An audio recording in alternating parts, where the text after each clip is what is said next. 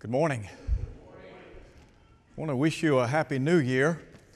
Hard to believe 2023 is coming to an abrupt end, but today's the day that we will turn the page. And we hope and pray that this next year, that you will find this year prosperous, that God will bless you, and that many, many good things will take place in your life. And we pray that the church here might grow and be what God would have it to be, not only numerically, but also spiritually. We've got so many opportunities, and we want to seize those opportunities and do what we can to help this community see Christ and Him crucified. Some years back, a friend of mine and I were in the Independence, Missouri area. And we had some time on our hands, and so we had the opportunity to take a guided tour through the home of one of the great presidents in this country, Harry Truman. Harry Truman was not a man of great stature, but he wielded, as we might say, a big stick. And it was through his leadership that our country was able to turn the page on what I believe to be a very dark period in our history. In John chapter 8, we have an account of Jesus in a discussion with the Jews of his day. Some of those Jews were Pharisees. They were his antagonists. And sadly, many of those folks did not see him for who he was, and that was the Son of God. And in John chapter 8, we have an extended discussion that's taking place between Jesus and the Jews, specifically some of the Pharisees. He was in Jerusalem to observe the Feast of Tabernacles. And in the 8th chapter of the book of John, we find him in the temple, in the treasury. And Jesus is trying to stress to them that God the Father was bearing witness of him, and that God was his Father. Now, there were many that did not accept his claims, but the text tells us that there were many who did in fact believe in him. But in John chapter 8, what Jesus had to say to the Jews of that day was that there is the possibility that you can turn the page on a life of sin, and that you can accept me, serve me, and see me for who I am. Today is the last day of 2023. The Lord willing, we will turn the page in just a few hours. What I want to encourage us to consider in our study today has to do with turning the page on a life of sin. To understand that Jesus is the answer to a life that's been broken by sin. So number one, there is what I would suggest to you, the incarceration of sin. Jesus was talking to some of the noted religious leaders of his day. And sadly, they were blind to his deity. Not only were they blind to his deity, but they were blind to their spiritual condition. And Jesus would make that abundantly clear a little bit later, as recorded by John in chapter 9, when he healed a man that had been born blind. The religious leaders on that occasion, they thought they were okay. As you well know, the Pharisees, they prided themselves on demonstrating their righteousness before others. And I would grant that externally, they fit the bill. But what Jesus said was, internally, you're full of dead men's bones. You're unclean. Your lives are full of iniquity. Now, that wasn't the case with every Pharisee. There were some good people. Nicodemus was a good man. Let's just talk for a moment or two about the incarceration of sin. Number one, to understand something about the characteristics of sin. I mentioned a moment ago how people can sometimes be blinded by their condition. The Jews in the first century, many of those Jews, because they had the law and because of their Abrahamic ties, they believed in their heart of hearts that they were okay. They didn't need a Savior. They didn't need the Messiah. And yet you remember Jesus said in John chapter 8, if you've seen me, you've seen the Father. They had the opportunity to see the Son of God firsthand in the flesh. So what about the characteristics of sin? Number one, sin is blinding. That was the problem in the first century. In John chapter 12, you remember John tells us that though Jesus had done so many signs among them, yet they believed not in Him. Hard to believe, isn't it? That folks who had the opportunity to see firsthand the miraculous, that they would turn a deaf ear to Jesus as the Son of God. Those signs authenticated His claims of deity. Furthermore, they confirmed the word that He preached or taught, that it was from God. I like what Peter said in John chapter 6. When some of those Jews, disenchanted with what He had to say about being the bread of life, went back and walked no more with Him. Jesus then asked the question, will you also go away? And Peter said, Lord, to whom shall we go? You have the words of life eternal. Peter understood something about the Christ and His message. But in John chapter 12, the Bible tells us that John quoted the prophet Isaiah. He quotes Isaiah chapter 53, Lord, who has believed our report? To whom has the arm of the Lord been revealed? But then he goes back and quotes Isaiah chapter 6 and said, He has blinded their eyes and hardened their hearts, lest they should see with their eyes, understand with their heart, and turn, lest I should heal them. Isaiah, in a very graphic way, depicted the hard-heartedness of the people of the Lord's day. Now, these people were blind to the one before whom they stood. They were blinded by truth. Is it possible for people today to be blinded to the truth of God? And the answer unequivocally, yes. Did you know that you could listen to the gospel every single Sunday? You could read the Scriptures from cover to cover and still be blinded to your spiritual condition. We're talking about religious people here. I mean, these folks, they prided themselves in the law. And yet they were so blind religiously. In 2 Corinthians chapter 4, verse 4, Paul talks about the God of this age who has blinded the minds of them which believe not. What about you today? Are you blind to your spiritual condition?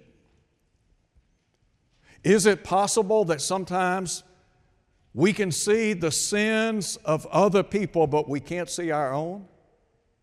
That ever happen? Are there people that want to divert the spotlight from themselves and shine the light on other people?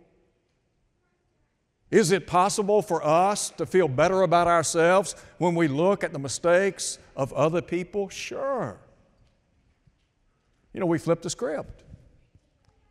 Sin is not only blinding, but it is binding. That's exactly what Jesus said.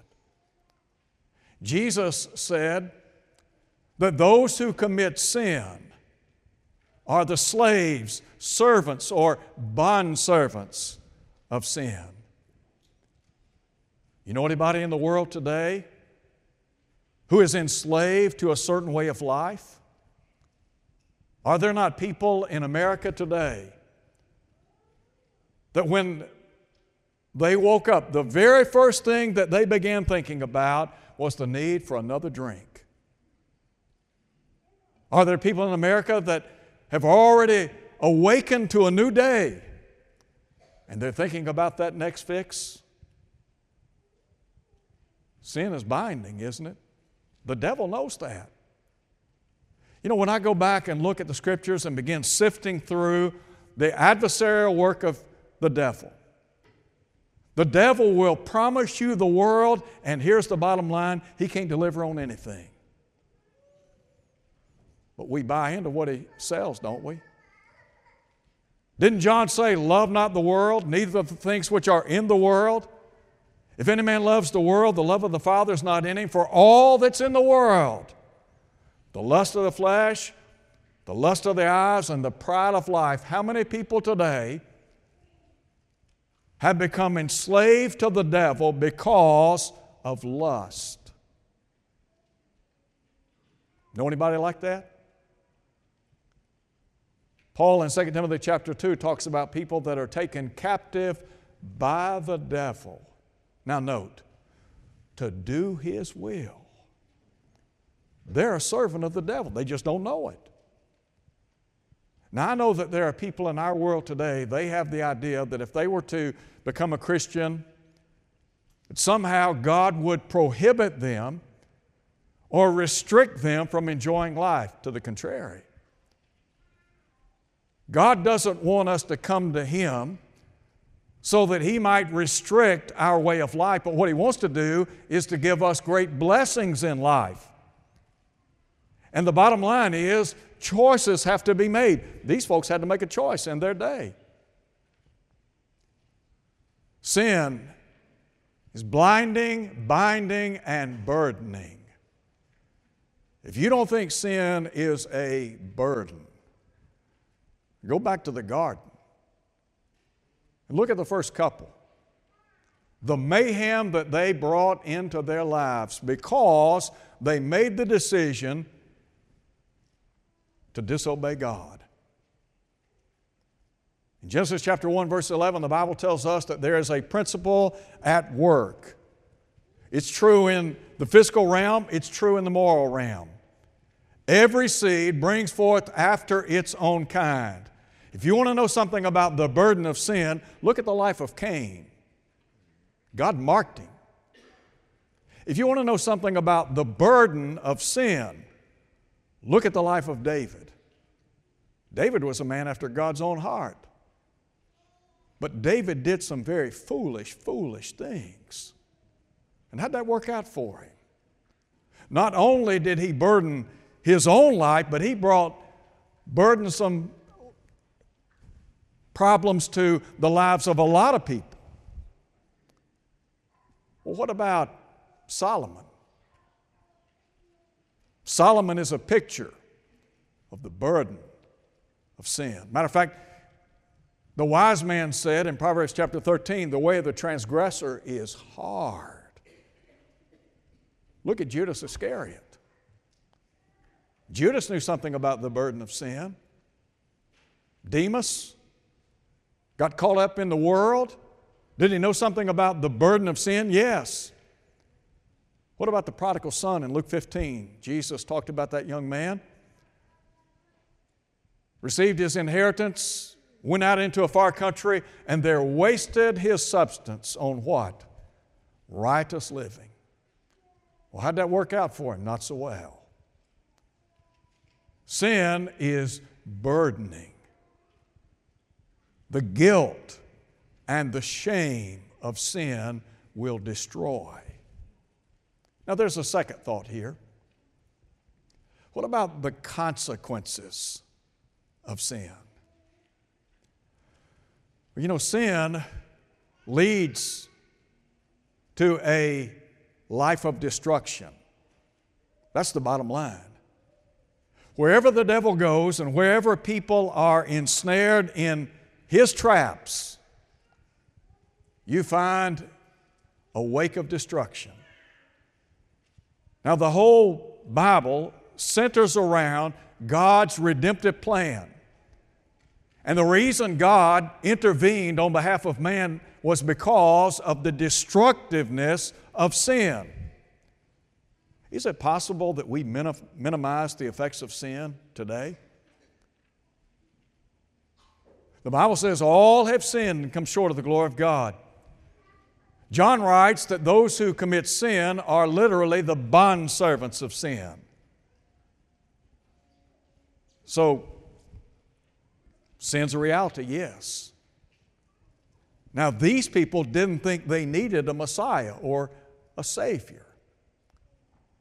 And yet Jesus was in their midst to do what? To help them, to encourage them, to accept Him for who He was. Now, there's a second thought I want to share with you. First, we talk about the incarceration of sin, but secondly, there is the examination of self. Whenever you pick up God's Word and begin reading and studying this book, you're looking into a mirror, aren't you? How many of you looked in the mirror before you left home today? Anybody look in a mirror? I doubt any of us, with the exception of small children, I doubt any of us left home without looking in the mirror. Now, here's the thing about a mirror. A mirror will show you exactly what you look like. It'll show all of your imperfections if the light is good. When you pick up this book and begin reading and studying this book, you know what it's going to do? It's going to show, number one, who you are, and number two, it's going to show you where you are in life. In Hebrews chapter 4, the Bible tells us that God's Word is living and active and sharper than any two-edged sword. The intent of the Word of God is to pierce the heart. And the idea is that God's Word might bring about conviction. The Hebrew writer said that God's Word is a discerner of the thoughts and intents of the heart. Can I tell what I'm really made of by looking into the mirror of God's Word? Well, the answer would be yes. But in order for me to have a clear picture of where I am, I've got to be honest, don't I? And we talk about the examination of self. What Jesus was trying to get these folks to do was to see themselves as they really were. Now, Jesus said in verse 32, "You shall know the truth shall make you free." In 2 Corinthians chapter 13, Paul would say, "Examine yourselves as to whether you are in the faith." Now, what I want to do is take the Word of God, open it up, and have an open mind to look objectively into the Word, not subjectively, but objectively. That requires, number one, a thorough examination. This past Friday, I went to the doctor. Had to go for a checkup, as many of you have done throughout this year. Some may have on the calendar for 2024. A checkup, a physical checkup, where they check you from head to toe. You ever heard the old expression, from stem to stern, from the front to the back of a ship? When it comes to our spiritual life, we need to be willing to examine ourselves. It has to be a thorough examination. Can't leave anything out. If God were to look into your heart today, what would He see? God not only knows your heart, but He knows the motives in your heart. Now, you can fool a lot of people in this world, but you can't fool God. One of the reasons why many of the Jews in Jesus' day did not accept Him was because, number one, they were not thorough, and number two, they were not truthful. When Jesus said, "You shall know the truth shall make you free," do you remember what they said? We're Abraham's descendants. We've never been in bondage to anyone. Let me tell you what, now you talk about a lie. That was a lie. Their history as a nation was one of servitude and bondage time and again. Had they forgotten about being in Egypt? Had they forgotten when the northern kingdom went into Assyrian captivity? Had they forgotten that the southern kingdom, Judah, went into Babylonian captivity? Had they forgotten that they were under Roman rule at that time, that they were being oppressed? Let me tell you what, sometimes, quite frankly, we just don't have an honest and good heart. And if you don't have an honest and good heart, you can't come to the truth. You can't come to the Lord. That was their problem. And sometimes we have heart problems. When Jesus said in Luke 8:15 that seed that brings forth fruit falls on an honest and good heart, I want you to think about something. You cannot have a good heart if you do not have an honest heart. That's the bottom line. If you don't have an honest heart, you don't have a good heart. So when you look into the Word of God, when you open the Scriptures and begin looking at your life, what do you see? Not what do you see in your neighbor, but what do you see in your life? It's not about deflecting the mirror from my personal life to the life of somebody else, but rather it's seeing me, the good, the bad, and in some cases, even the ugly. So what do you see? The spotlight was on the Jewish people in Jesus' day. They were trying to kill the Son of God. And listen to what Jesus said. He said, "I know that you're Abraham's descendants, but you seek to kill me, and here's why. Because my word has no place in you." Please don't take this the wrong way. But I can preach every single Sunday from this pulpit. If I were to leave and somebody follow me,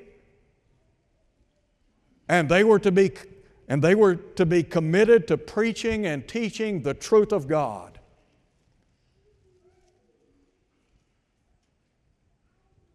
it would be impossible to change your course of life if God's Word has no place in you. You understand what I'm saying? Let me give you a passage of Scripture that ought to cause all of us to think. In 2 Thessalonians chapter 2, Paul talks about God sending a strong delusion that people might believe a lie and be condemned. And here's why. Because they loved not the truth. Now here's what I want to say. Truth separates the wheat from the chaff. If you do not love the truth of Almighty God, it will separate you. Now, I want to believe that those of us who are here today love the Word of God, and we love God with all of our heart, soul, and mind. And despite the claims of some, you cannot separate the Word of God from Jesus. It does not work that way. You can't have this feel-good relationship with Jesus separate and apart from His Word. That means if you have been sanctified in Christ Jesus, you live like that. If somebody uses bad language, if they're continuing to cuss and use profanity, they are not living a sanctified life. If somebody sets before the world a bad example with what they say, that's not a sanctified life. If how you dress is indicative of the world around you, that's not a reflection of being sanctified in Christ Jesus. If you're drinking alcohol, smoking dope, if you're popping pills, I'm here to tell you that is not a reflection of a sanctified life. If you watch pornography, that is not a reflection of a sanctified life. Now, sometimes we got to get down on the level where people understand the truth of God. The people in Jesus' day, they were all about putting on a show. The problem was their heart was bad. Solomon said, "Guard your heart with all diligence, for out of it flow the issues of life." Solomon also said, "As he thinks in his heart, so is he." Now I want you to listen to what Jesus said in Matthew chapter 7. Jesus said, "By their fruits you shall know them." The Lord knew exactly what was going on in the lives of the Pharisees because of the fruit that they were bearing. Really not what I think, but it's about what God thinks, isn't it? The word on the street, the Pharisees, man, they were something else. They were the very picture of godliness. And the Lord said, "Let me tell you what, you are corrupt to the core." Called them an offspring of vipers, snakes. And he added this, "How shall you escape the judgment of hell?" Now, there's a third thought I want to share with you very quickly.